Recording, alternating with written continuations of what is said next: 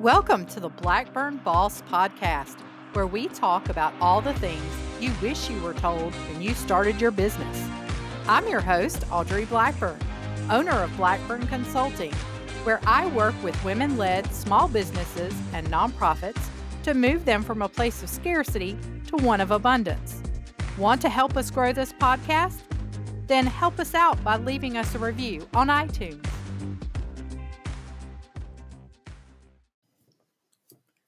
So we last talked about the 6 reasons that businesses fail. And one of those reasons that businesses fail is, growing too fast. So I want to talk about that today. You think that all growth is good growth, right? Especially if you're wanting to grow. Now, there are people out there that, have businesses and they don't want to grow. They have a certain level they want to be at. They maybe want to maintain just a one-person business. They don't want to have employees. They don't want to grow the business too large. That's completely okay. There's nothing wrong with that. Then there are people that are like me that say, hey, I want to grow this business. I want to see how big I can get it. And how many people I can reach and how many people I can help. And so that's the type of business I'm looking for. And I've been in business 5 years. And in that time, I've hit several growth spurts, more than a couple. Now, there's a lot of pitfalls with growing. It's good and bad. I always tell people being busy because you've got a lot of new clients coming on is great. And it is because it's exciting. You're bringing in new life into the company and you're taking on new clients. But the problem is you've got to be able to manage that growth. And so the things that I have learned from that is that you've got to have a plan. So if you're going to take on new clients, you got to know how many new clients you can take on, or how much new, if you're selling a product, how much new product can you produce and still get it out there in a good time frame. I think of a great example of this with producing product of a company that I purchased from, which is Rewind. Rewind makes these really amazing, nutritious bars that are for people that need like gluten-free, sugar-free, vegan, all the things, dairy-free, everything. And they taste like phenomenal. I mean, they're one of my favorite snack bars. Lots of good, healthy nutrition in these bars. But they are made by this company that my guess is kind of smaller. They built it from the ground up and they're growing and they're constantly growing and adding new products. But they started with just this one single product and now they've got multiple products. But what happened to them last year was very interesting. You have to pre-order the bars and you can get them on a subscription service, which is what I did. And because I love them and I know the flavor that I like, so I just order them and I have them delivered. They've got it set up to where you could do it like every week, every 2 weeks, every month, every 2 months, quarterly, whatever you want. And so I had them coming every 2 weeks because I just find that I eat these one a day and they replace a meal and they're just, like I said, they're phenomenal. And so I wanted to have them on hand. And back around December, they stopped coming. And I thought, okay, did I screw up my subscription? Like, what happened? Did somebody take my bars? Because sometimes I have problems getting my packages. Nope. Email went out from the company, said, hey, we screwed up. We have sold, so many of our bars and we didn't make enough. And we didn't get enough ingredients. And so it's going to be a while. Well, it ended up being, I want to say a month. Don't quote me, but it was a while. I'm pretty sure it was a month before anyone got their bars. And I say it happened in December. I think that's when they started shipping them again, was middle of December. And they had been without until sometime early, late October. So it was a while that we all had to wait. There's a lot of people when you have to step away and you don't make enough of something, there's a lot of people that say, you know what, I'll go somewhere else and find it. For me, I love these bars so much, I was willing to wait. And I'm sure there were quite a few other people out there willing to wait. But the company owned up to it and they said, "Hey, we didn't think you wanted these things that much and we didn't have enough on hand and then we got the ingredients in and we didn't have enough and we didn't plan properly." And so it was a huge learning experience for us. But that could have went really badly, right? And I don't know that it didn't affect their bottom line. Who knows? Cuz I'm not within the company. But it seems to have went well and their clientele seems to have been okay with it. But what would you do if that was you? If it wasn't a product, but it was a service, and you have signed on so many new clients that now all of a sudden you don't have the ability to handle the overflow.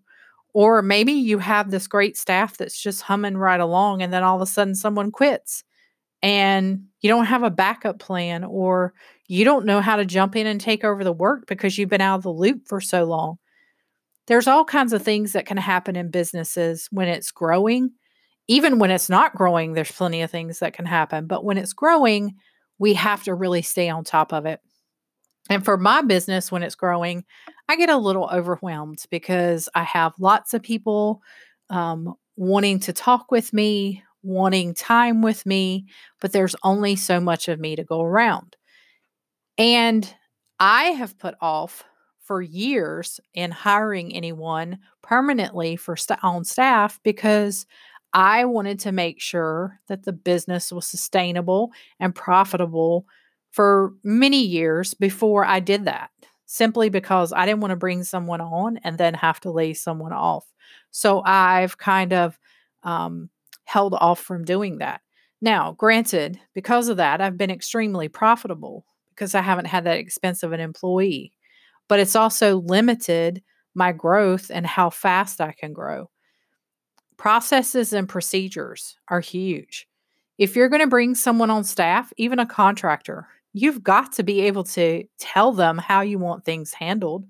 You've got to be able to explain to them how customer service looks in your company. Even if they're not dealing directly with the customer, they still need to know how you want the work to look. What kinds of things do you expect? You need to give them some type of checklist. Well, guess what? You have to create that stuff. And that stuff takes time.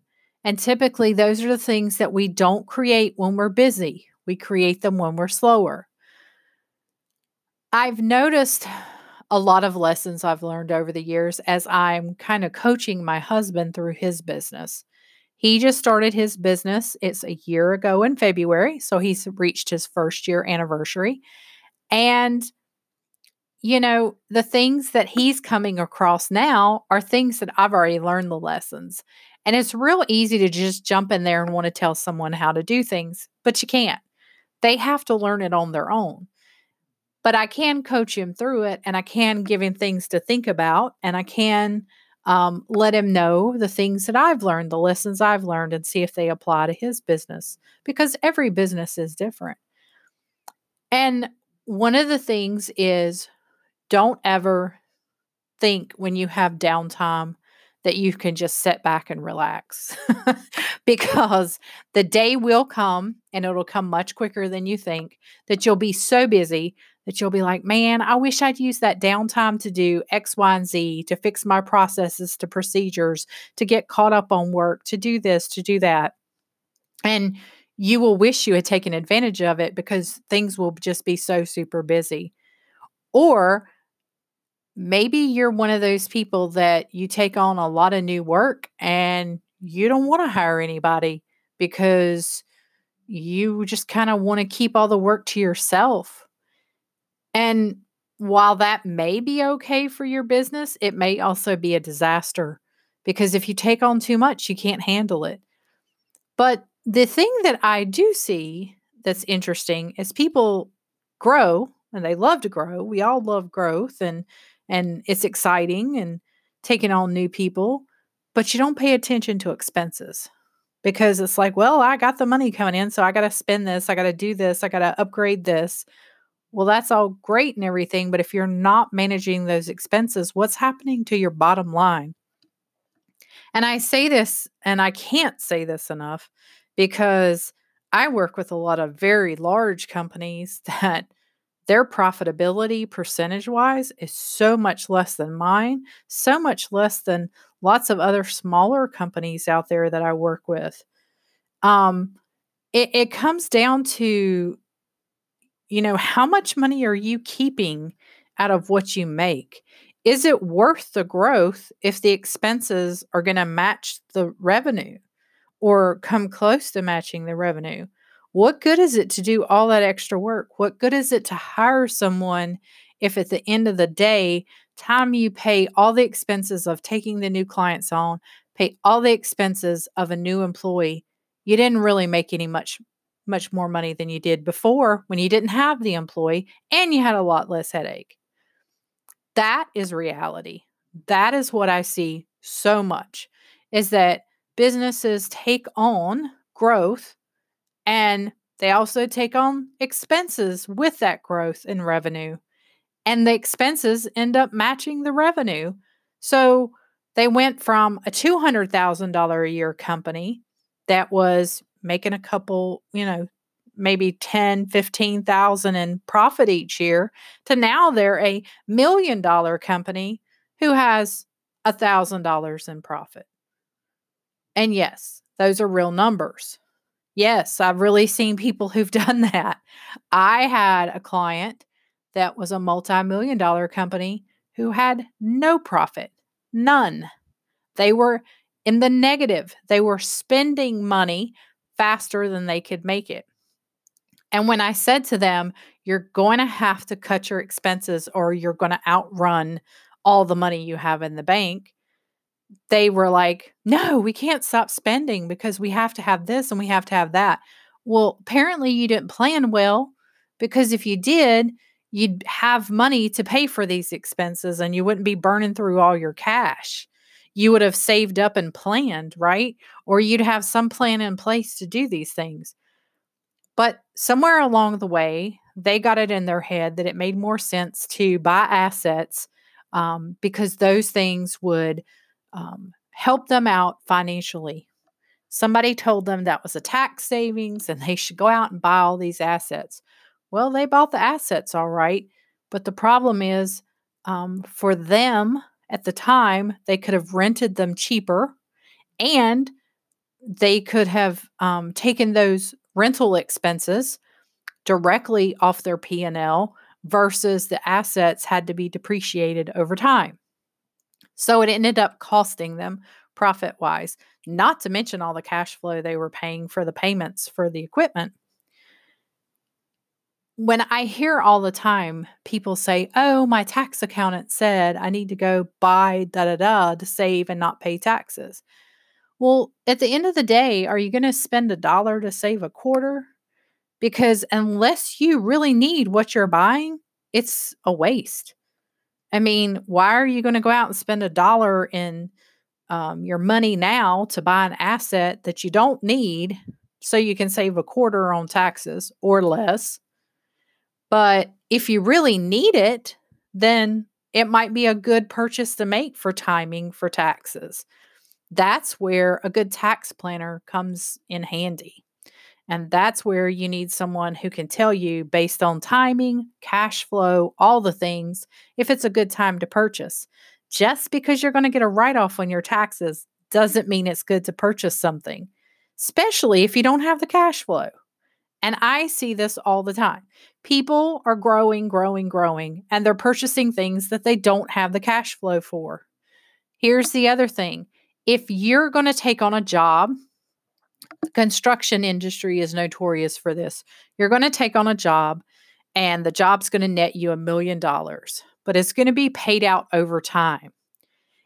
But you have to outlay all the employee cost, all your labor cost up front.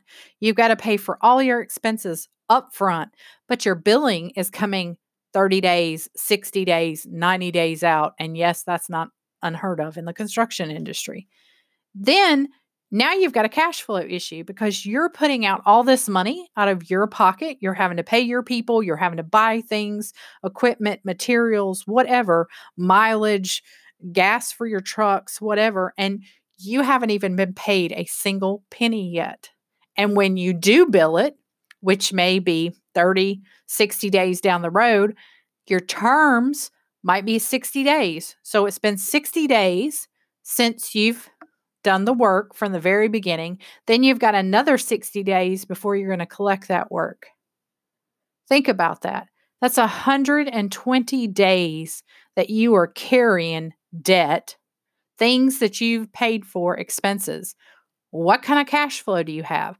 This is why people are making money on their books, but they're broke because they're having to outlay money for things up front that they don't have any revenue to match it. They don't have the money coming in. The money's coming later if it comes. And I say if, because anytime that you get billed after you've done the work, it's always iffy if somebody's going to pay you.